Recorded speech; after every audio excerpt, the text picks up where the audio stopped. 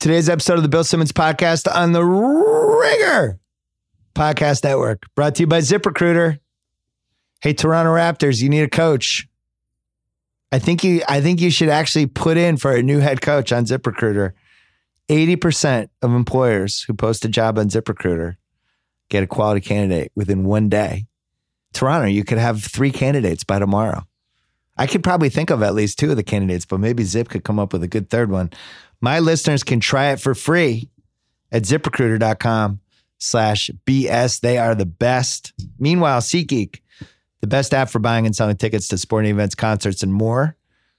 For $20 off your first SeatGeek purchase on any game or sporting event for NBA, NHL, baseball, whatever, you know what to do. Use promo code BS. I have my LAFC season tickets on there. Super easy. Kyle, you want to go again? Again. He's ready. Kyle's ready. They have to resupply the bar. Super easy. Download the SeatGeek app or go right to SeatGeek.com. And finally, State Farm. A State Farm agent has the knowledge and experience to anticipate your needs. And with State Farm, you get more than just an agent. You get a teammate that gets what matters most to you. Go to StateFarm.com to get an agent that gets you. Speaking of getting, we announced today, brand new podcast for us. Our first music podcast. We have been trying to figure out how to do this for 2 years. We did not just want to have, we've had a lot of success at The Ringer with the podcast of the 2 or 3 people shooting the shit. And with music, it's just hard because people like different types of music and you can't, it's not like basketball. Like House and I are going to talk about LeBron James in a second. You'll be like, I'm talking about LeBron, and everybody who watches basketball is going to have an opinion on LeBron. Sometimes in music, people like certain things. They like certain genres. So we spent a lot of time trying to figure out what the right music podcast would be and came to the decision it would have to move in a bunch of different directions. So we were calling the podcast On Shuffle. It's something that moves a lot over the course of the pod. It is hosted by Micah Peters. We think he's ready. He's like Jason Tatum. He's ready for a bigger role in the playoffs. He's ready to be a go-to guy. And it's a pod that I think has a chance to be really, really good and really valuable week to week, and is going to use a lot of our staff, some outside people, have recommendations, arguments, all kinds of stuff going a lot of different directions. Keep you on your toes. It is called On Shuffle, and you can go to the Apple Podcast app. You can go to Stitcher. You can go to Spotify, SoundCloud, wherever you get your podcasts. Subscribe to it. It is coming next week. On Shuffle. Finally, a Ringer music podcast. This is going to be a good one. Also, speaking of podcasts, I went on the Dave Chang show yesterday. Episode 3 of the pre-opening diaries. We decided to run it because the first 3 were before the restaurant launched. Great review of the restaurant, by the way, in the New Yorker. Just went up this week. But this third one was fun because he was in a pretty dark place with how things were going and trying to figure out the menu. And it was at the most critical point of when he was trying to figure out the restaurant, and he was starting to, I don't want to say break down, but get super tense about it. So we had a good conversation about that and a whole bunch of other stuff. The Dave Chang Show. Subscribe to that now. Check out theringer.com. We're all in on basketball playoffs. Whole bunch of stuff. It was an action-packed week, actually. Rob Harvilla had a good piece the other day about the evolution of the dick joke that I would highly recommend. But there's been a lot of good stuff this week. Theringer.com. Check it out. Coming up, we're going to talk to Joe House about everything that's gone on in the first 2 rounds and maybe what's coming. And then also, Celtics owner Wyc Grousbeck is going to call in at the tail end. And we're just going to talk about this amazing Celtics playoff run and his 15 years with the team.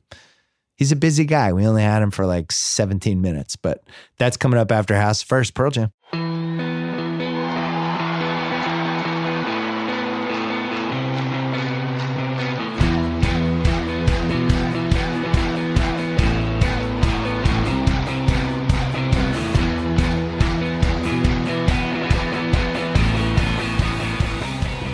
All right, it's a relatively gloomy Friday here in Southern California. Not sure why.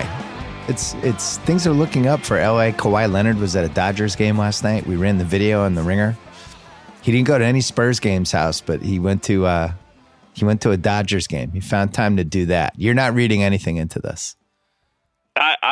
Well, here's one reason that it ought to be sunny on the horizon there in Los Angeles. Adam Perry Lang's restaurant is open. I saw meat.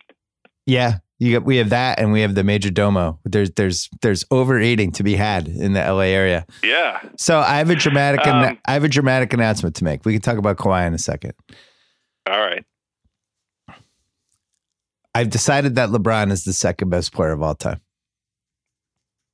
Hey, congrats! I've moved him up. Who did he jump over? Wilt? I've moved him up on my rankings. Yeah, he jumped Bill Russell. Yeah, Bill Russell, a long, storied, and phenomenal run as the second best basketball player of all time in my book. Ever since I wrote the book in 2009, but really since when did we decide Jordan was the best player ever? Like 97? Somewhere in there? Sure, 97, 20 yeah, years. somewhere during that second three-peat. And and Russell, his resume, which I expounded on I had a Wilt versus Russell chapter in my book, and then I had a whole pyramid thing about Russell. And a lot of the book was built around how you can't value players just with stats, but their connection with other players and the secret, all the stuff I wrote about. Russell was the embodiment of that. And also somebody that when he was playing and when he finished, everyone agreed he was the best player of all time. And then I think as the years go on, what about these stats? Oh, we almost lost. And then people who weren't there start picking it apart. But everybody who was actually there was like, that guy was the best. And everyone who played for or against him was like, that guy was the best. So I think you could almost split it up into maybe giant eras is the way to go. Because obviously if LeBron played in 1962, he would demolish everybody. It's the league evolves and it grows. But I think Russell owned era 1. I think Kareem owned era 2. I think MJ owned era 3. And then there was a little bit of a void where a few people were kind of holding the fort, but nobody really. Duncan was probably the closest to really dominating, but I don't think he was ever as good as the 3 guys I mentioned. And then LeBron came in, hit his prime, and I think now he's the guy. And I think those are the 4 best players of all time. And then right underneath, I would have Bird and Magic. What do you think? I like this, and I think that you ought to go ahead and rewrite a portion of the book to build in this phase concept and make a quick buck. It'll only take you half a year to rewrite it. No, if I was going to redo the book, there would be a lot of things. I mean, Dirk was like in the 30s when I did that book. Now he's got to be like the 16th or 17th best guy ever because he won that title and he played for 20 years. There's things we just couldn't anticipate when we did the book or when I did the book. Yeah, it's pretty good. I mean, the book could use a refresh. It's been 10 years. We have a full decade's worth of additional evidence and experience upon which to judge, the current era and to measure it up against the previous era. And I do like this phase thing. I mean, I'm telling you, there's $1 to be had out there, brother. Well, there's also a lot of guys. So I wrote that book. I published it in 2009, and then I did the paperback in 2010. And I even had a section in there about most logical next wave of guys who are going to make the pyramid.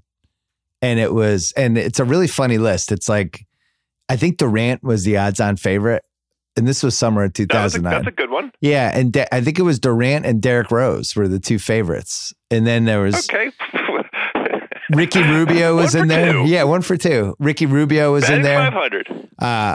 But I mean, now you look at the last 9-10 years, Westbrook, James Harden is making the case now to be one of the 4 best guards of all time. He's definitely number 5. Although he looked like he was in mud the last two Rockets playoff games. But there's just a lot of fresh blood. Anthony Davis is in the league now. All these unicorns that have come in. My man Jason Tatum's making a run. So I had 96 dudes in the pyramid, and I left 4 spots open for the next time I did the book in 2019. But now I think, what do you think? It's got to be extended now to like 110, something like that. I feel like 110 is the right number. Yeah. I think that's right. Yeah, I think that's good. You know who's not going to be in it? John Wall? Mitch Richmond. No, Mitch Richmond. Yeah. Well, that's one of the reasons we did the pyramid. For the All-Star, for the Hall of Fame. When he went in, that's when I knew, oh, okay, the Hall of Fame's done. The problem, well, there's a million problems with the Hall of Fame, but they're just letting too many people in every year. That's right. I agree with you. If they're trying to do 8 guys a year, after a while, you end up with Mitch Richmond and Spencer Haywood and people who have no business being in the Hall of Fame. You know, like baseball, which has its own flaws with the Hall of Fame, but at least sometimes they'll have a year that nobody makes it or one guy makes it. You know, they do seem like they delineate a little bit better. And then football is the opposite problem because there's so many football guys. It's almost like they let in not enough, you know? Like Terrell. I like the stingier. I like them to be stingy. Yeah, and that was the whole reason I did the pyramid in my book, which was an idea from my buddy Gus's father, my beloved English teacher in 8th grade at Greenwich Country Day, Wally Ramsey. He thought the Hall of Fame should be pyramids, and it should, as you kept going up the pyramid, it would get more and more hollowed ground until you finally got to the last level, and those were like the guys. So I think when I did the book, LeBron was ranked 20. He'd only played like 6 years, and it was a projection because if his career had ended, like if he'd like broken his leg in 9 places in 2009, he wouldn't have been one of the best 100 players ever. But it was a projection, an assumption that he was going to be special.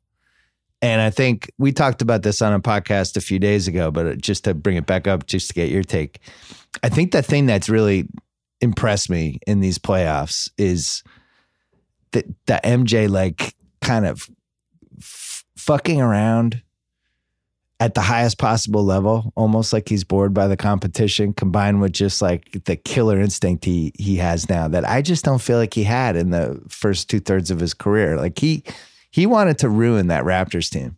He really did. He wanted to just completely destroy them, and we've never seen that side of him before. And how about this? Mission accomplished.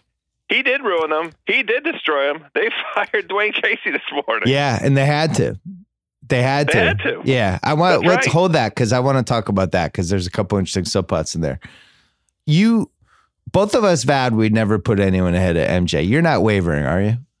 No. Okay. No. What if he wins the title this year? No. The problem is MJ won every championship finals that he was in. But he also, the leaving to play baseball and basically getting 94 off and most of 90, he basically took a 2-year sabbatical in the middle of his career, which LeBron, I think what's amazing about him is just year after year after year, he's there. He's playing Everybody's got weird stuff and things that you can point to. I mean, LeBron has been in the East his entire career. And the East, over the balance of his career, has not been as competitive as the West. Like, there's stuff you can point to. Yeah, I agree with that. That's fair. You know, the thing with MJ is every time he stepped on the floor in a championship finals with the Larry O'Brien at the end of the road, he won it. He was holding the LOB. Okay, here's my counter to that. I texted you yesterday about was there a case to be made with the Celtics in the Eastern Finals because Indiana took Cleveland to 7. I think Boston's a better team than Indiana on both ends, especially defensively, and they have a much better coach. They have home court in this series, which Indiana did not have. And when you match up the lineups, Boston's top 7 versus Cleveland's top 7, even with the incredible swing of having LeBron in there, the Boston's complete 7 is better, I think, more talented than Cleveland's top 7. But the difference is LeBron. I texted you the 7 versus 7, and you just texted me back LeBron 20 times. That's true. So you would have done the same thing for Jordan. I don't think you're there mentally yet with LeBron, but I think you're there deep down, but you just don't want to admit it. No. The thing that I will always cherish, and I will be telling my grandchildren about when it comes to LeBron, is his sustained excellence. Yeah. The incomparable durability. He has, I'm knocking on wood. I can't jinx this ever. Loudly knocking on wood. He has been so good for so long. If he propels this Cavs team to an 8th straight finals, that is unbelievable. I mean, you know, in terms of his own experience, he's not propelling the Cavs to 8 straight finals, but for him personally, to be in the finals 8 straight years, that in this era, that's a dude getting a job done. And I will forever, be happy that I lived through both the MJ era and the LeBron era. And it's not a knock on LeBron to say that he's 1B to MJ's 1A. I mean, the thing that really distinguishes LeBron is how much effing basketball he's played over the course of the 15 years. He's played an enormous amount of basketball, and it's been awesome basketball. Well, and that's why you have to confine it to eras. And this was a big thing, the big point I made in my book. Like Russell played 13 years only. So he played 2 less than LeBron. But those 13 years, the league was completely different and everything about being a professional athlete was different. You even look, sometimes the shoes. Half the teams, the game, number of games, like everything. Well, but also like the shoes, the training, the dieting, the way they traveled, all that stuff. There were such hindrances. If you go on eBay sometimes, they'll have sneakers from the 1960s and you can't even believe people played in them. Like honestly, like playing in slippers with no support at all for your ankles. It's ridiculous. It was like you wouldn't even play pickup basketball in the equipment that they had back then. So, he was 13 years. He won 11 titles. He was the best player and the most dominant player. He completely changed basketball. And for what that was an amazing run. But now if you put the 2010s version of Russell into the league now, maybe he could play, I don't know, 18 years, 20 years. Maybe he wouldn't have aged as fast. I don't know. And I feel the same way about Jordan.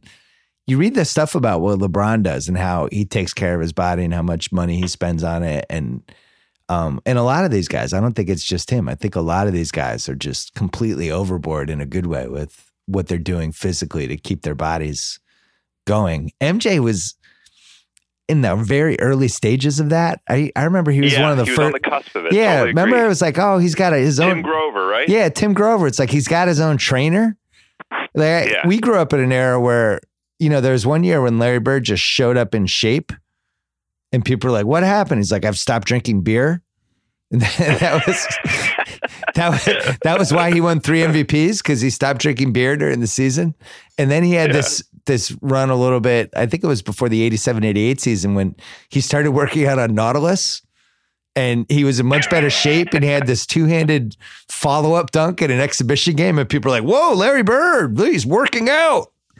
And that was only 30 years ago. Now you have LeBron who's posting Instagram videos of him standing on these fucking balls as he's doing curls and people are like shooting paintballs at him. And it's just different. And he really might be able to play till he's 20 years. It is a shame that medical science and the conditioning, didn't exist in the way it currently does for Bird, because I hated him. I hated watching him play my Bullets. Yeah. But God damn, he was good. Well, so LeBron had this back injury in 2014. That wasn't much different than Bird's back injury that, was ended his career. Eventually. He hurt his back during the middle of his 3-year MVP run for the dumbest reason I think any all-time great player has ever gotten hurt.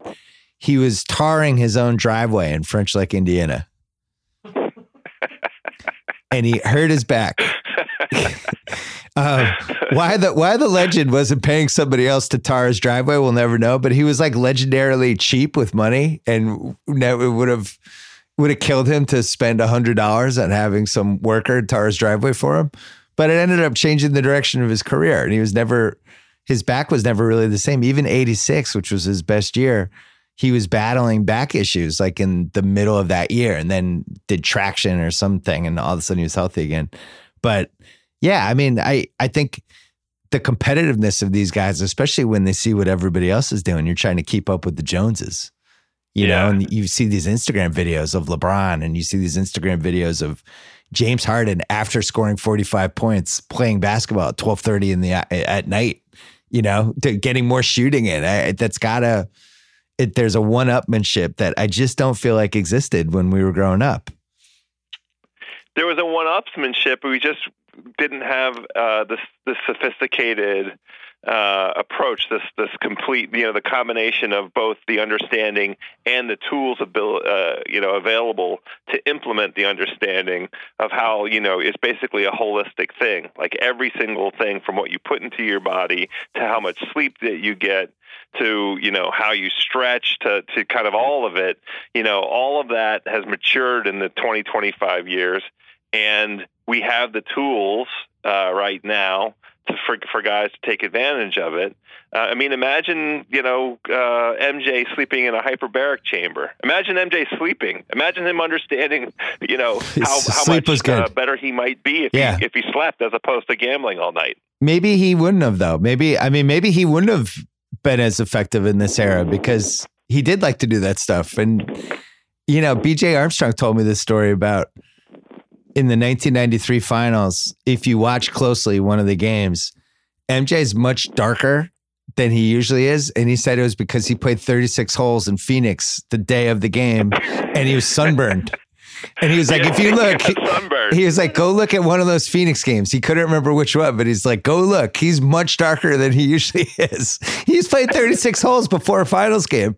So who knows? Maybe he wouldn't have been the same. But I do think, LeBron has figured out how to extend all of the advantages that I think Bird would have done it. And then I think Magic also would have done it because Bird was doing it. I think those guys would have fed off each other. Kobe obviously is something that became super important to him as it went along. I'm not sure Shaq. I don't know if his career is any different no matter what the era is. I think he had everything available to him. He did. He just chose a different path. Yeah, I wrote, and I think this was fair, that the thing I wrote about him that I think still stands is he could have graduated with a 4.0 and he graduated with like a 3.4, but had an awesome time. Right. But he could have graduated with a 4.0. He just was like, no, I'm cool. I'm good. Yeah. I'll take the 3-4 and the 3 straight finals MVPs.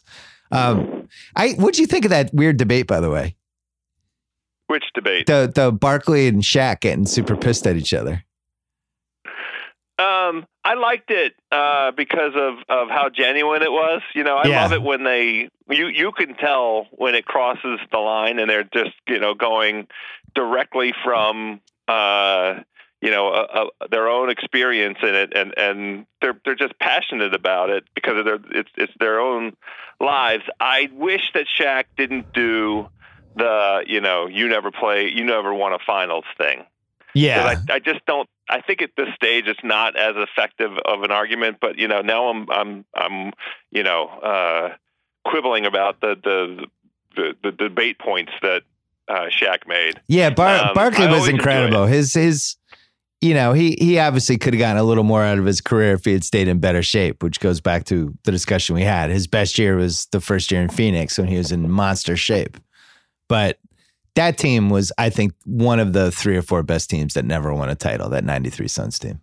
I think in a lot of other years they would have won the title, and they were really one of the first small ball teams. But Barkley had a weird thing about Kobe carrying Shaq, which I tweeted about this the other day. I don't want to go over it too much, but Shaq's those 3 finals, it's unassailable. He just destroyed 3 different Eastern Conference teams and had. Yes. It was one of the great 3-year runs anyone's ever had in the finals. He was the most dominant player in the league. In 2000, that was one of the best start to finish seasons anybody's had. Kobe was not nearly close to being Kobe yet and had some flashes, but was not Kobe yet. 2001, they were both incredible together. And that one, I think by the time from like March through the playoffs, they were one of the 5 best teams I've ever seen. Those guys were just humming on all cylinders. I think they were averaging like 58 points combined for like 4 months. And Kobe was great. But in 2002,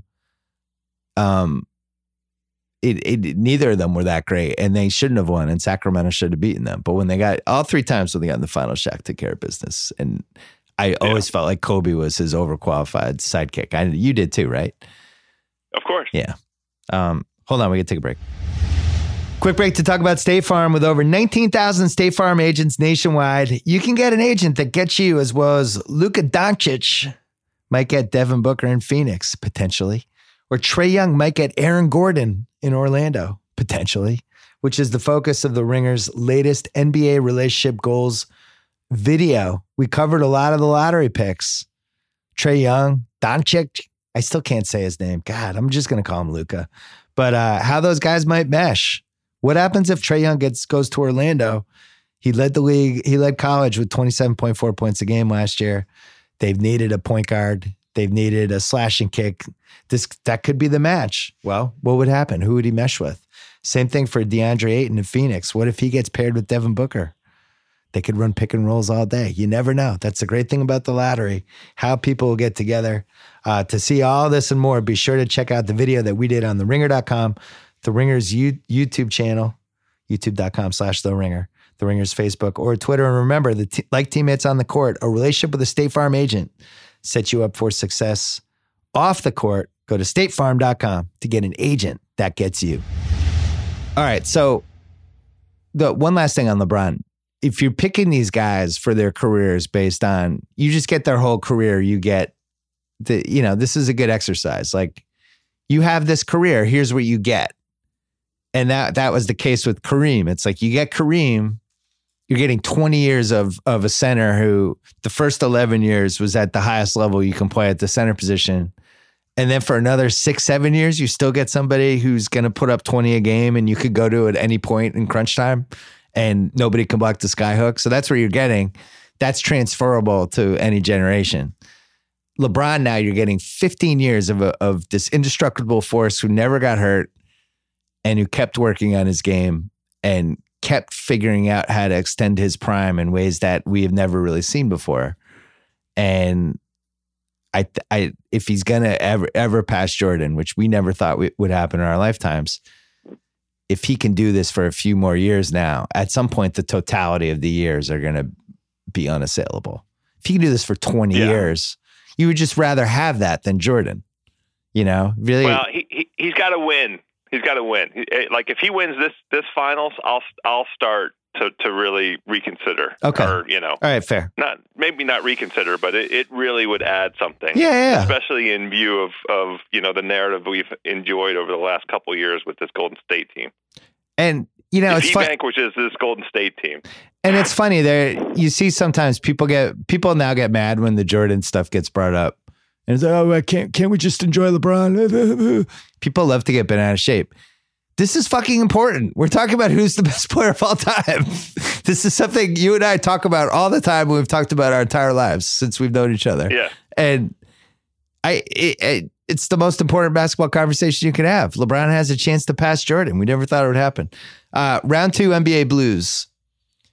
So round 2 basically ends on Wednesday night. And now we have to wait 3 days for a game. And then this weird Celtics Cleveland thing where game 1 and 2 happens Sunday, Tuesday, and then they don't play again for 4 more days. Oh, I didn't know that. Yeah. I wish you hadn't told me that. It's just like I'm going to be sad. We didn't get the 1-7 game series we needed in round 2. It's a bummer. Yeah. If this never would happen if David Stern was still alive. I thought they were going to do it to Philly and Boston. I went to game 4. As soon as I saw Scott Foster, I knew I didn't have to cancel my plane from Philly to Boston. I was like, oh, good. We don't have to cancel the flight and have my credit card charged. But game 5, I thought the refs were actually good. And I think Boston was just a little more. They didn't call a foul. Baines fouled Embiid on that in the game shot. Oh, come on. He smacked him right in the arm. Oh, come on. It was a foul. No. It's a foul. There's no two ways about it. Well, Tatum, but it's fine. Tatum got hacked on the game-winning basket underneath. McConnell crashed into him. You saw that replay, right?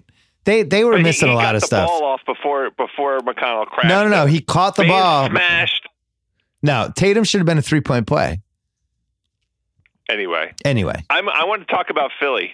Did people? Did you sit among the people?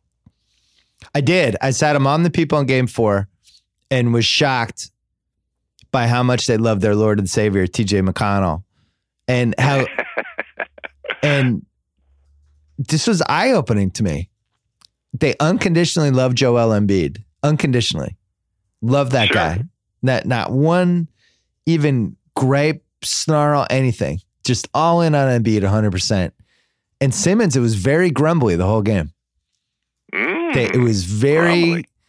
Mad when he didn't shoot, mad when he missed, mad if he didn't push the ball. It was a lot of come on, let's go, Ben, and a lot of that stuff. And it was clear to me after leaving that game that Embiid is the favored son. So, not really surprising. And then isn't his ceiling higher? I don't know. I think it's funny to see people pick apart Simmons like this because, first of all, he's 20. Second of all, he had an incredible burden with that team, being a 6'9" point guard who had to run their offense and kind of figure out on the fly the difference between the regular season and the playoffs. And most important, do people realize that rookies usually struggle and suck in the playoffs, including some of the most famous basketball players we've ever had? Kobe Bryant? Kobe Bryant in the Utah series, he fucking airballed. He completely killed them in the last 2 games. He was a year younger than Simmons. Maybe he was even a year and a half younger. But Simmons, like, go back and watch LeBron in 2003, 2004. Go watch one of the highlights of one of his games on YouTube. He's 40 pounds lighter and had no idea how to shoot a jump shot. 2 things that hurt Simmons, though. He's been around longer. He didn't play last season, but he's been around. So he's been in our eyes, in our consciousness, in our internet consciousness for 2 years. And secondly, you just mentioned it with LeBron.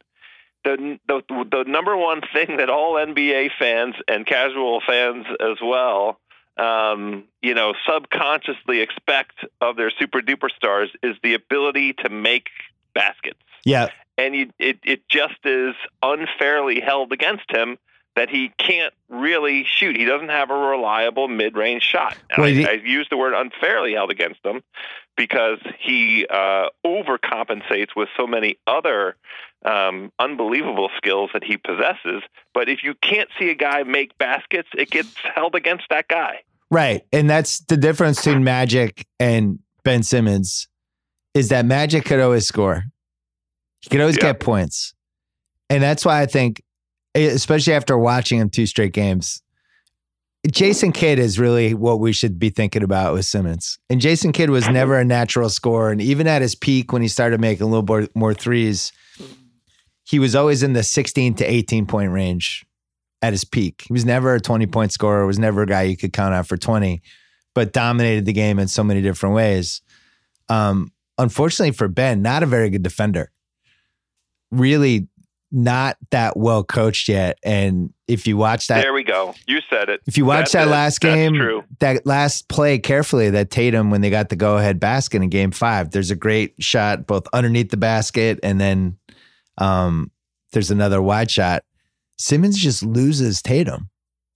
I'd love to be. Tatum back cuts him because Simmons isn't looking and he goes right behind him and gets a layup. But Tatum was going behind him. But Tatum was going by him the whole series. Every time he wanted, he could go by him.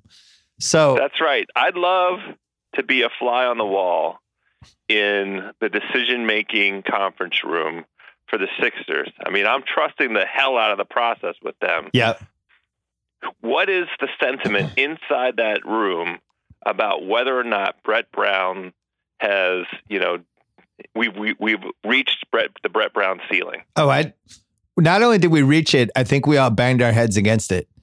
He was terrible in that series, just flat out terrible. He did not play McConnell soon enough. He could not adjust off the Stevens adjustments to his adjustments. And then game 5 was criminal. I was tweeting about it during the game. He was blowing through his timeouts.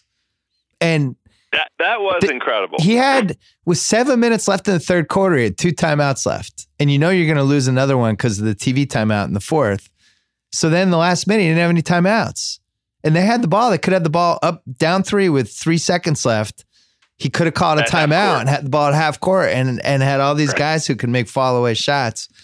I thought, I just thought I don't want to say he blew the series because I didn't think ultimately that team had somebody in the last 2 minutes of a tight game that they completely trusted. They would go to Simmons. He couldn't deliver. Embiid, his conditioning was a real factor. And I saw it in person, especially in game 5. By the 4th quarter, his hands were on his knees.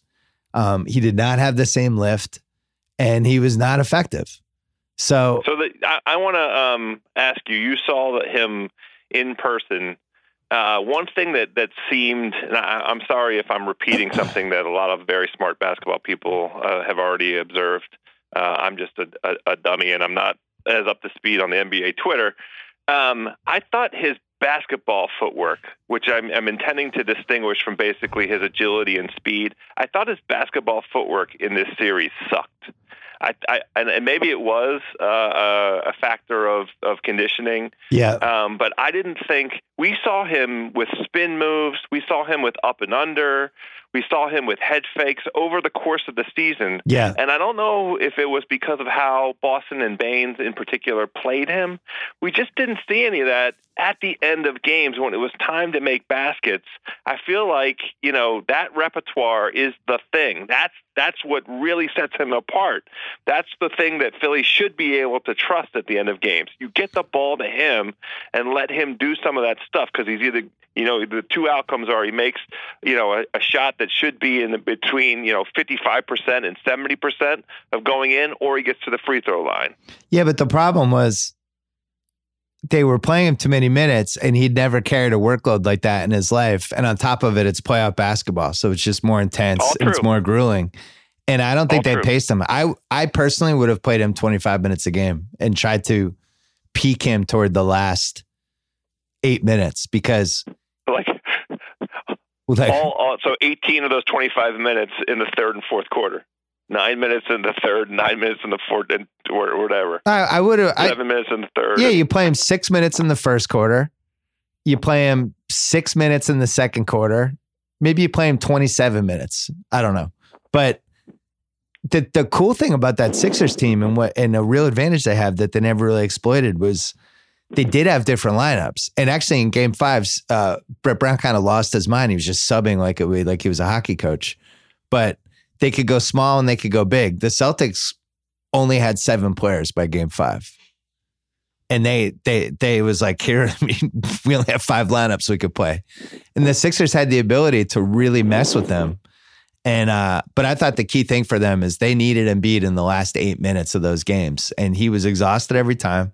They blew Game 2. They in Game 3, they had a 5-point lead in overtime. And then they didn't score again. Blew it. But they blew it. But yeah, the key Simmons point for me is, can you score points? Because if you're not a scorer, your ceiling's just different. I believe that he's going to become a scorer. Because the shots are there. It's just practice. He's got to practice all the stuff we talked about the last time you and I talked. Little fall away shots, little traffic double clutch shots. He's just got to practice all that stuff. He has both hands, so you know what kind of a weapon that is. Being ambidextrous, being able to do those short shots with the right or the left. Did Kevin O'Connor observe did he ever pick a hand? No, KOC is out of his mind with this. This is like his number one passion in life. He wanders Hollywood Boulevard just berating people that Simmons shoots with the wrong hand. The reality is Bellinelli's feet were 8 inches over the line in Game 3. Yeah. In Game 5, Redick with a minute left, and it was directly between my seat and the basket, and it was dead on, and it was just short. But if he had a wide open three, that was in. And it was just short. It looked in on television. The thing with them, they really beat JJ up in that series. I want to get him on the pod next week to talk about it, because I think by Game 5, he did not seem like he had his same legs, and his shot was off. You better be careful. He's not afraid to tell a coworker to go F. Oh no, he will. Get the F over there. Yeah, he was yelling at TJ McConnell. Coworkers. Yeah. But I think his legs were gone by Game 5, because they were posting him up, banging him, chipping him on picks, and really working him. Why did he curse at McConnell? They're best friends. That's like you and I yelling at each other. It's fine. Yeah, no, I get it. I'd tell you to go F yourself too. But what was the specific thing that set him off? I think they were mad about switches and stuff. Philly had a lot of problems defensively. They just weren't ready for. They had the most talent of anyone in the East, and they just weren't ready. And the little things ended up killing them. They really did. That's right. Embiid. That's the big picture answer. They just weren't ready. This is what happens with young teams, right. In the playoffs. We hedged our position because they had the most talent, just sort of on paper. And after what they did to Miami, yeah, the thorough disemboweling, it was like, well, let's bet on talent, just in case. And I think it was a fine hedge. I don't mind losing that. Well, we did the hedge super early. We did it before the playoffs. We got good odds on it. But we could have gone with the Celts. Listen, I love the Celtics and I'm a huge homer. I thought they were going to beat Milwaukee. I thought it was going to be a tough series. I did not think they could beat this Philly team. One of the reasons I didn't think they could beat this Philly team is because they needed Tatum to go to another level that did not seem realistic, because last year he played 29 games at Duke and he played 966 minutes. Yeah. So right now he has played 92 games and 28.61 for minutes. He's going to pass 3,000 minutes for the season during this Cavs series. And the last 7 games, he was 20 and above every game. He had 28 in the clincher game 5. I thought he was unstoppable at times, like literally unstoppable. Like Philly couldn't stay in front of him. But listen to this, though. I looked this up. Only 4 rookies have ever played 600 minutes or more in the playoffs in their rookie season. Magic Johnson, Alvin Adams, 25-year-old Manu Ginobili, and the one and only Jack Sikma, who played 701 minutes as a rookie. Tatum is going to pass 600 minutes during this Cavs series if he even plays 25 minutes a game. This does not happen. Nobody relies on rookies like this in the playoffs, and they usually never go more than a round or 2. And this guy is getting better as it goes along. And I think the ceiling for him, it's just, as a Celtic fan, it's just kind of, all of us can't stop talking about it. We're like, what the fuck do we have here? We're the best rookie we've had in 40 years. Well, we have to have this conversation in the context of Fultz.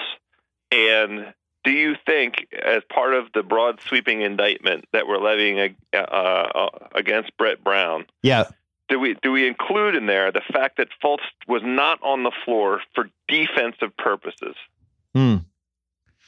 Coming up, I'm going to tell you the answer right after this. Well, House's wife loves wine. I know my wife loves wine. You know who else loves wine? Wink. W-I-N-C. Wink makes it easy to discover great wine by shipping wines that are personalized for you right to your door, all starting at just $13 a bottle. It's the best day of your month to answer a few simple questions in Wink's Pal Profile quiz, like, how do you take your coffee? How do you feel about blueberries? Then Wink sends you wine curated to your taste. The more wines you rate, the more personalized your monthly selections become. Each month, new delicious wines like the insanely popular Summer Water Rosé. No membership fees, skip any month, cancel anytime, shipping covered. And if you don't like a bottle, they'll replace it with one you love. Discover great wine today. This is a pretty good Mother's Day gift, by the way. Go to trywink.com/BS. You'll get $20 off your first shipment. That is trywink, TRYWINC.com/BS for $20 off. Trywink.com/BS. So I thought Brett Brown made a minor mistake not playing Fultz in the Philly series, because I think the crowd would have gone nuts. You just got to throw him out there. You got to give him the 3-minute whirl. Just got to put him out. Maybe he goes coast to coast, makes some play, and the crowd goes apeshit. But I thought it might happen, and it would have been fucking cruel and tough. But it couldn't have happened because the game was too close. But if the Celtics had been up by 10 with like a minute left, I do think a "We Want Fultz" chant would have started, and it would have been a dagger. That would have sucked. It would have been a dagger. Philly wouldn't have done that. No, in Boston. I don't think those fans. Huh? I'm saying in Boston, Game 5. Right. We want Fultz. Been funny. Yeah, but it would have also been mean. I almost wouldn't have joined in on that one. Oh, for the first time, Boston's going to be mean with a chant. They were giving. We had it had some people behind the Sixers bench definitely yelling at Simmons and Embiid. Give them, they were getting the Boston treatment. Embiid loved it. Although I will say, did you get what? Go ahead. I was going to ask if you got the Philly treatment when you were down there. No, everybody was pretty nice for the most part. I did have the one guy in the third quarter yell, "Hey, Simmons," and I looked, and he just held up both middle fingers and told me to fuck myself. And then I was like, "Come on, what did I do?" And he felt bad. But I left with about a minute left because I didn't want to take. Hey, Simmons, we're coming back. Right. I also was very worried by that point because when Shane Larkin went out, it was like, wow, we just don't have enough players anymore. But it was the guy who gave you the double middle fingers, Chris Ryan. No. Oh, it wasn't Chris. Okay. I tweeted this yesterday too. Morris and Semi Ojeleye. Marcus Morris, my dad's least favorite Celtic of the year, and approaching top 5 all-time status. They played 39 minutes a game in that Philly series and shot 30%. So if you just give Hayward those minutes, I'm positive he won't do worse. I'm positive. I'm 100% positive Gordon Hayward will not be worse than that. Just wanted to get that. I don't want to talk about next season. Yeah, I don't want to either. We have too much on the plate. We haven't talked about Dwayne Casey getting fired. We got 2 things left. Enjoying Dodger dogs. We got 2 things left. Wait, let's rip through them. You give the Celtics no chance against the Cavs, even though they have home court and a lot of guys to throw. LeBron. There's no such thing as no chance. Of course they have a chance. They're in the final. It hasn't started yet, and they have home court advantage, and Brad Stevens is the coach, so they have a chance. Of course they have a chance. I'm going 7 games. Possible in terms of injuries and stuff too. I'm knocking on wood. I don't want any injuries. I want both teams to be healthy all the way through the entire series. Cavaliers have the LeBron advantage. That's all I'll say. I'll just leave it at that. I can be simple about it. I don't have to go crazy. This series will go 7 games is plus 110. Kind of feels like 6 to me. Okay. Cavs end it in 6. That's my. I'm going to be disappointed in the president, Brad Stevens, if he doesn't figure out a way to completely torch Korver and Love on defense. Come on, Prez. They may be able to do that. Come on, Prez. They have 2 awful defenders out there. Please torch them. The interesting thing will be what he puts on the court in terms of an answer to the action that they developed, and really, more than anything else, in addition to LeBron, was the distinguishing factor in how they just wiped Toronto off the floor and got Dwayne Casey fired. Yeah. That 2-man action between Korver and Love was the thing that changed the entire course of Cleveland's fortune. Stevens will take that out. And if it on the face of it, it looks a little bit unstoppable. So this is a challenge I'm psyched to see out of Brad Stevens. The Prez will figure it out. I'm excited. I think it goes 7. And I wouldn't bet against LeBron in a game 7 ever in anything. No. So Dwayne Casey gets fired. I thought, the Casey, DeRozan, Lowry thing had to be broken up at some point. And I think we reached the point. Now, he benches DeRozan in game 3. And they come back and they almost win. Doesn't put him back in. They lose the game. It's over at that point for Dwayne Casey. And there was a parallel. Remember the Clippers-Rockets game in 2015, game 6, Clippers about to clinch. Up 18, and McHale bench James Harden's dragging ass because he sucked in that game. Yeah. And that was it. It was like, I'm getting fired anyway. I'm going to get blamed for this. Fuck it. I'm gonna put in 5 guys that I think can bring us back, and sat James Harden's ass on the bench, and he didn't move for half of the comeback. I kept watching him. And then finally, when they really started coming back, all of a sudden James was standing up waving a towel. And they won the game, they won the series, and they had to bring McHale back. I think that's what Dwayne Casey was doing with that game 3, because I think he knew fuck it, I'm going to get fired and blamed for this anyway. Here's my best chance. But once you do that, you lose your best player. McHale lost James Harden when he did that. And Dwayne Casey at that point loses DeRozan. DeRozan gets kicked out of the next game with a stupid foul. But I just didn't see any way he's coming back. Coach Bud, does he make a difference? I would say no. Is that the leading contender for there? Yeah, I would say you don't fire your coach unless you know who's next. And I would say Coach Bud is next. For me, fundamentally, they can't guard LeBron. They haven't been able to guard him this whole decade, and he owns them. And they haven't found anybody who could flip that equation, even when they got PJ Tucker last year. PJ Tucker couldn't do it. He just owns them. And I don't know what changes, no matter who the coach is. But I'm not so sure. I mean, this was an interesting ongoing dialogue on Twitter. If your 2 best players are point guard and shooting guard, you have a natural handicap there. Like there isn't a long track record of successful franchises. Yeah, but here's why I hate that argument, because Golden State won with Clay and Curry. And people are like, well, except for Clay and Curry. It's like, no, you can't do the except. That can't also be your argument, but then you have an exception for it. Golden State won. Their best two players were guards. It's not an exception. It's not an exception. By the way, Seattle won with two guards. Who's been more valuable to Golden State than Draymond? Seattle won with two guards. The Pistons won with Isaiah and Dumars. People have won with their best players being two guards. Wait. Seattle won. I'm sorry, Detroit. In 1970. Okay. Seattle won in 1979. DJ and Gus. Famous Nike poster. Okay. What do you mean, okay? I'm just telling you. Everyone's like, you can't win a title when your best players are guards. You actually can. The Bulls won 6 titles with Pippen and Jordan. Pippen was a forward, but we've seen people win when their two best guys are perimeter guys. Okay. I just think DeRozan and Lowry are the wrong guys. That's a different conversation. I agree with this. I went to the All-Star game, and I think we talked about this. The last 5 minutes, they had all the best guys in the court, and DeRozan was the guy who didn't really seem like he belonged out there.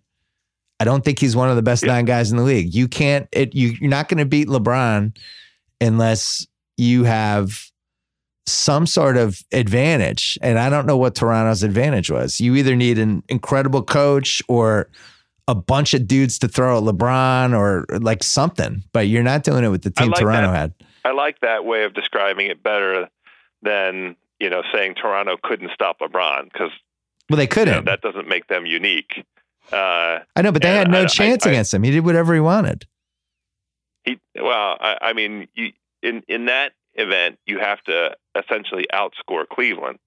And the point you just made is the right point, which is DeRozan and Lowry aren't the two guys that are going to do that. Can I give you a fake trade I made up? Oh, of course, always. I'm going to present this to you on a nice platter with some fruit and some hash browns on the side. You can dive into it. Extra hash browns. Okay, extra hash browns. DeMar DeRozan to the Los Angeles Lakers for Brandon Ingram and Luol Deng. Who says no?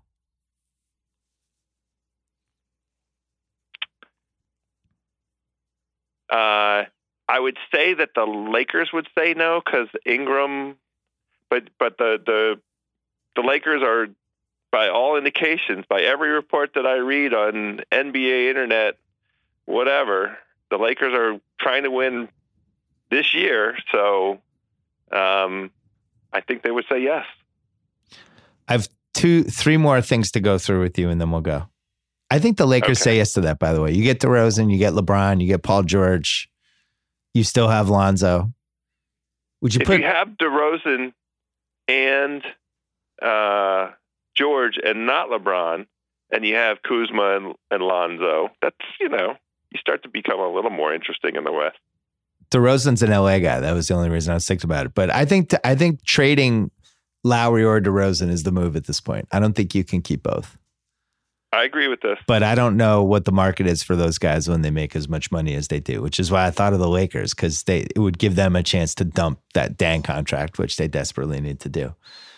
It's funny when you look back at how close it seems that Lowry was to going to Minnesota and how might everything have been different. Well, they wouldn't have ripped off nearly 60 wins this season, Toronto. If you're Philly, would you think about Lowry? Sure, absolutely. Yes. Without hesitation. But not for Fultz. Oh, okay. I know. I mean, Lowry was really poised against Washington. So I'm suffering from Doc Rivers-itis, which is I watched him eviscerate my team.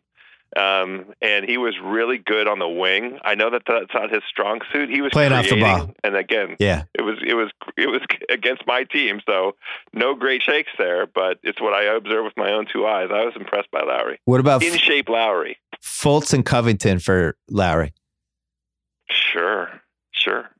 Robert Covington feels like a fair trade to me. I don't know. Philly, I don't mean to pour salt in the wound, and I certainly don't mean to hurt anyone's feelings. I can just tell you, I'm rooting against your team during a playoff series and develop opinions on the guys on your team based on, am I scared of this person? Am I hoping they stay on the court because it's better for the Celtics? Do I want them to shoot? I'm going through all these emotions. JJ Redick's terrifying. Every time he's open, you're just like you stop breathing. You're like, oh fuck, why did we leave him open? Embiid in Game 5 had a stretch in the second quarter when he was just completely overpowering, and you see like the ceiling of what he can do, and you're like, God, I went from wanting them to feed him the ball to now it's like, how the fuck do we stop this guy? I always wanted Simmons to shoot at any point. So go through. I could give you my scouting report on all these guys just based on how I felt. I always wanted Robert Covington to have the ball and shoot, always, at all points. It was like, please shoot, Rocco, please. He just is not somebody I see on a playoff team. I thought he was a real liability for them. He's a fine, off the bench guy, energy guy. I think he'd fit in great with that bench mob up in Toronto. They're paying him $16 million a year next year. That guy. Yeah, well, that guy is not a great basketball player. That's Mahimi money. I don't know what to tell you about that. That's some sunk cost kind of shit right there, buddy. I think that was a huge mistake, and I think hey man, he took some of the worst shots I've ever seen in my life in that series. Just really atrocious, but I understand the point. Atrocious shots. No, I'm not even exaggerating. I'm like, oh my God, I can't believe he shot that. We weren't able to develop a scouting report on Markelle Fultz because Brett Brown decided not to play him. I know.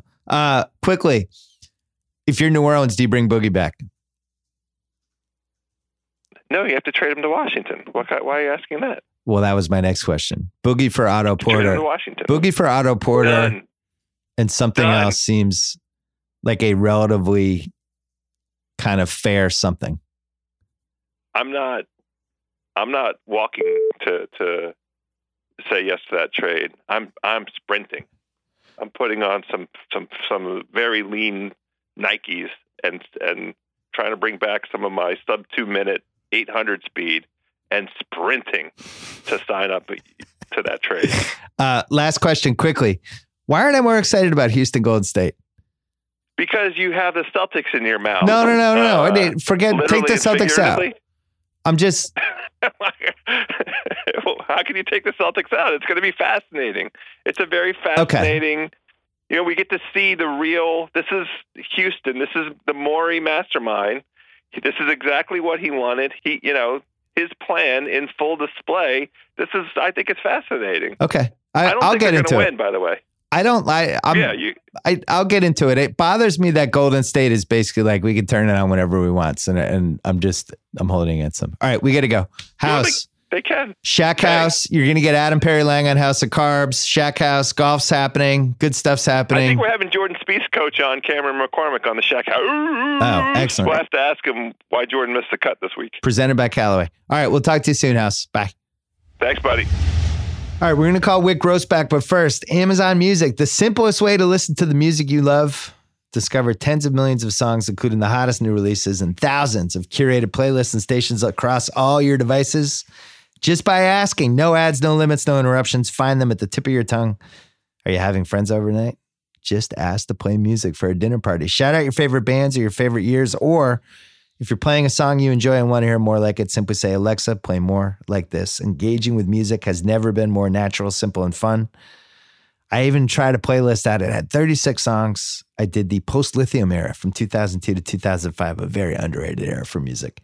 New customers, start your 30-day free trial to AmazonMusic.com.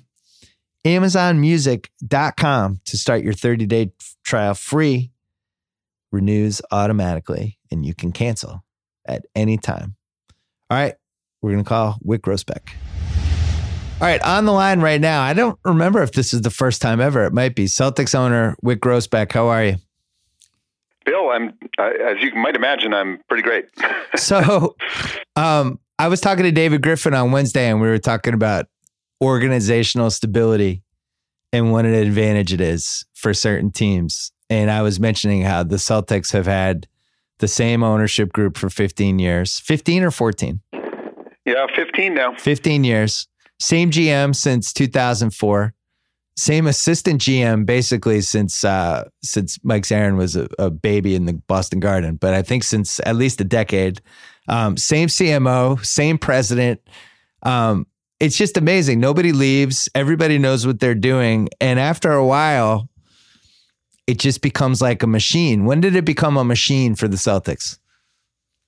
Well, when I thought of all this in 2002, I didn't know how to run a business, period, or an organization. I'd never done it. I'd never had an employee before.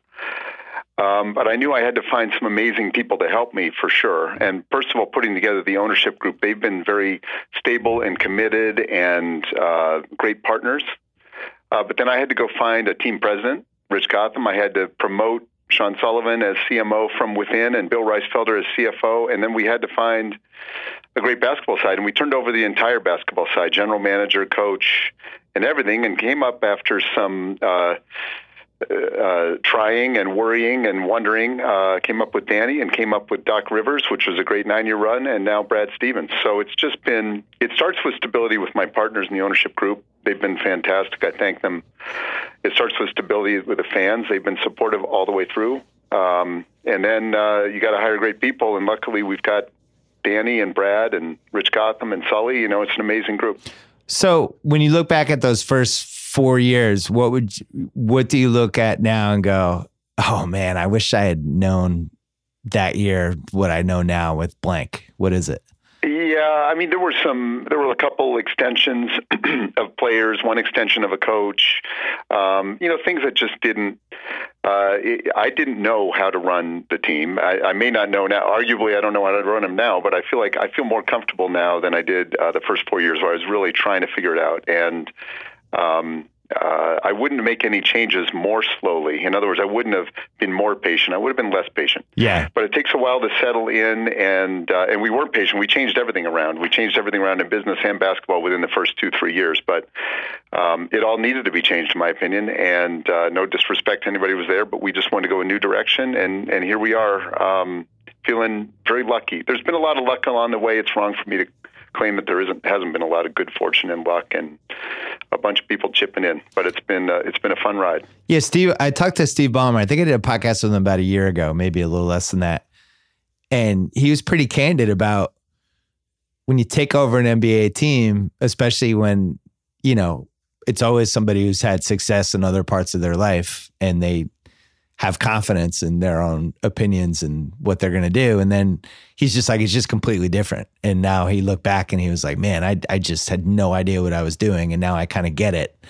And it seems like that's a recurring theme. I have not seen an owner yet go into the NBA and just get it immediately. But I also don't understand what there is to get, what flips where people are like, oh, now I understand it. Well, I don't think it's so hard. I feel like from the very beginning, I decided that I was going to run it the way Red Auerbach would want me to run it, or Larry Bird, or Bill Russell. If I could possibly figure out what that was, I was going to try to do the best thing for the Celtics, for Celtic pride, for another banner. Yeah. And that's not a marketing spin. It's just the truth. And I know you're a longtime follower of the Celtics, and your dad's a season ticket holder and all. I mean, I know you're close to you know what's going on with the team. And, that's the way we've tried to run it. And so when you have that touchstone in your mind, you're not saying we've got to run this to make money. We've got to run this to squeak by. We've got to run this, just at the luxury tax level or just at the hard cap level, whatever it is. We don't have those constraints because we have strong ownership and strong fan support and media partner support. So we run it as best we can for a banner and for Celtic pride. And so anyway, it doesn't always maybe work out. Some years are better than others. Some teams are better than others. Some decisions and trades are wrong. Some are right. But it's actually amazingly easy to run a team when you have like your North Star in place, which is Celtic pride. So you have this run with KG and those guys. It ends. Doc leaves. Looks like we're headed for this long rebuilding stretch. And then this miraculous trade happens. But at the same time was a really painful trade. And it set up the next generation of what was going to happen with the Celtics. But you're trading Paul Pierce, who, was one of the 10 best Celtics ever and a great representative of the franchise and somebody that had come into his prime when you were the owner. And KG, who everybody loved. And taking on a huge contract back at Gerald Wallace and these picks from a team that seemed like they were going to be a contender for that whole decade. Did they have to talk you into that? Like, you can admit it now. It's been 5 years. They didn't. Didn't have to talk you into that one. Okay. No, they didn't. It was, I tell myself at times like that I'm the person that has to make those decisions. Because I do make the ultimate basketball decisions, and or I sign off on them, or I modify them, or I reject them. Yeah. So it stops with me, and I tell myself, if anybody is supposed to be unsentimental and try to do the right thing and not have heartbreak, it's me. And I'm among the most sentimental or emotional people around. I love everything about the Celtics. I love the players you just mentioned. So I have a lot of sentimentality, but I'm supposed to be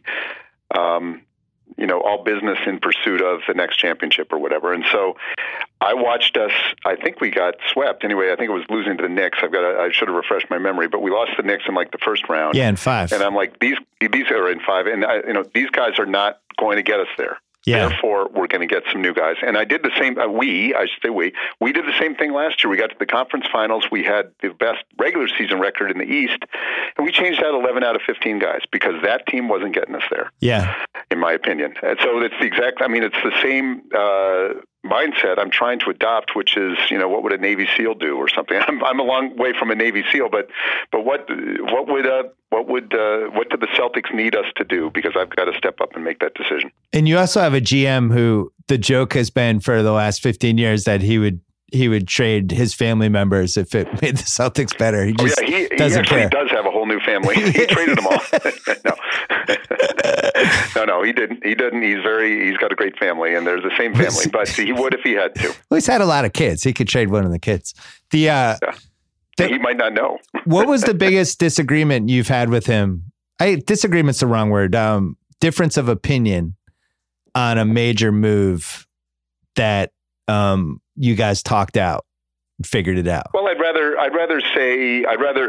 going to answer the question I want you to ask, which is about the Brooklyn trade and the way that went, because it wasn't a disagreement, but it was an evolution. Okay. As I recall, and Danny may remember slightly differently, but as I recall, he came to me with that deal on draft day and said, we're going to get 2 first-round picks from Brooklyn for these guys and take on some contracts. And I said, okay, are they unprotected? And he said, yes, in fact, they are. I said, great. I said, let's go get a 3rd pick. And he goes, well, but all right, I'll ask, And he's not afraid to ask. He wasn't pushing back, but he went and asked, and he said, unbelievable. We got a 3rd pick. This is great. And I said, great, go get a 4th pick. We're going to keep going. I think these guys have deal fever. We're going to keep going until they say no. I think they've been told by ownership to get the deal done. Yeah. And so let's go back. And Danny sort of gave me a look like, I don't want to lose the deal by pushing too hard. Normally we try to, be, play down the middle of the road with people and all. And I said, go push aggressively for a 4th pick. And so he went back and said, he came back to me and said, okay, well, you got your wish. They've said no now. I said, fine. If that's what you wanted, they've said no. They're not going to give us a 4th pick. I said, fine, make that 4th pick into a swap. Because swapping a pick doesn't feel like you're losing a pick. You still have a pick. And it's pretty unlikely, honestly, that we would be able to swap. That would mean we were better than they are. We think they're going to be pretty good with this trade. Yeah. So just get the swap and we'll call it a day. So we got that swap, and that swap turned into Jason Tatum and another 1st-round pick. It turned into the number 1 pick in this year's draft. Well, so that's how the Brooklyn trade evolved, as I recall it, which was working together with Danny to get the best possible deal out of Brooklyn. I was doing the draft that year for ESPN, and we had no information other than that we were trading all these guys and getting some picks back, and no idea if they were unprotected. Didn't know about the pick swap, and I went on TV and I was upset when the trade happened because it seemed like we were getting these, I assume, protected picks from the Nets and from a team that was going to be a finals contender, it seemed like. And then the totality of the trade the next day when it came out, it was like, oh my God, whoa, we got a pick swap too. Like it was, but but to be fair, I don't think any of us felt that Brooklyn wasn't going to be a really good team for a reasonably long amount of time. So it didn't look like it was an unfair trade in any way. It looked like they were ready to go with those guys, sort of like we took Kevin at a certain and Ray at certain times in their career, and we wanted to make a run. And now, whereas and that was Brooklyn's role in that thing. So I don't want to disparage Brooklyn in any way. They made a move trying to go for it. Well, we made a move trying to rebuild. You caught a big break though in that trade about a year later because they actually changed their mindset of what they want to do with their team, and Prokhorov didn't want to spend the tax anymore, and he didn't want to spend as much money on a contender, and that all of a sudden swung the equation, because that first year after the trade, they were a contender. Like, people thought that was a team that might make the finals, but then they switched directions, and he didn't care. He was in Russia, and that was the best thing that could happen. No, I thought. Well, I don't want to agree or disagree with what you're saying about another team. It's not my role. Yeah. Except I'm going to disagree. He does care. I know him, and he cares deeply. So. All right, can we disagree? Sure, he does care. Okay. So you can disagree with that if you want, but he does care. Okay. You got booed in 2016 at the draft, the Jaylen Brown pick. It slipped my mind. You got booed, and your feelings were hurt.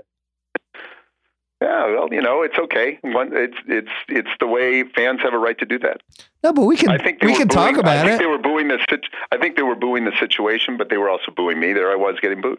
Well, you were a representative of the situation, which was that everyone was so excited about these picks. And as I've just done for the last 5-10 minutes, I take whatever credit for the situation when it's going well. So I've got to take blame when it goes badly. So when you got booed that night, and it wasn't you getting booed as much as kind of the team and people frustrated because we had all these picks. All right, let's go. Let's get some guys. And everybody was just in this crazed mentality. And then it's like, here's Jaylen Brown. He was in college for a year, and he's this very raw athlete that we think has a chance to be special. And people were like, screw that. We don't care. We want to be good now. And they booed. And your feelings must have been hurt, right? Because you brought the city a title in 2008. I definitely was. I didn't like getting booed. I didn't get furious. I'm just like, wow, that was a new experience, and I'm going to try to get some strength from it.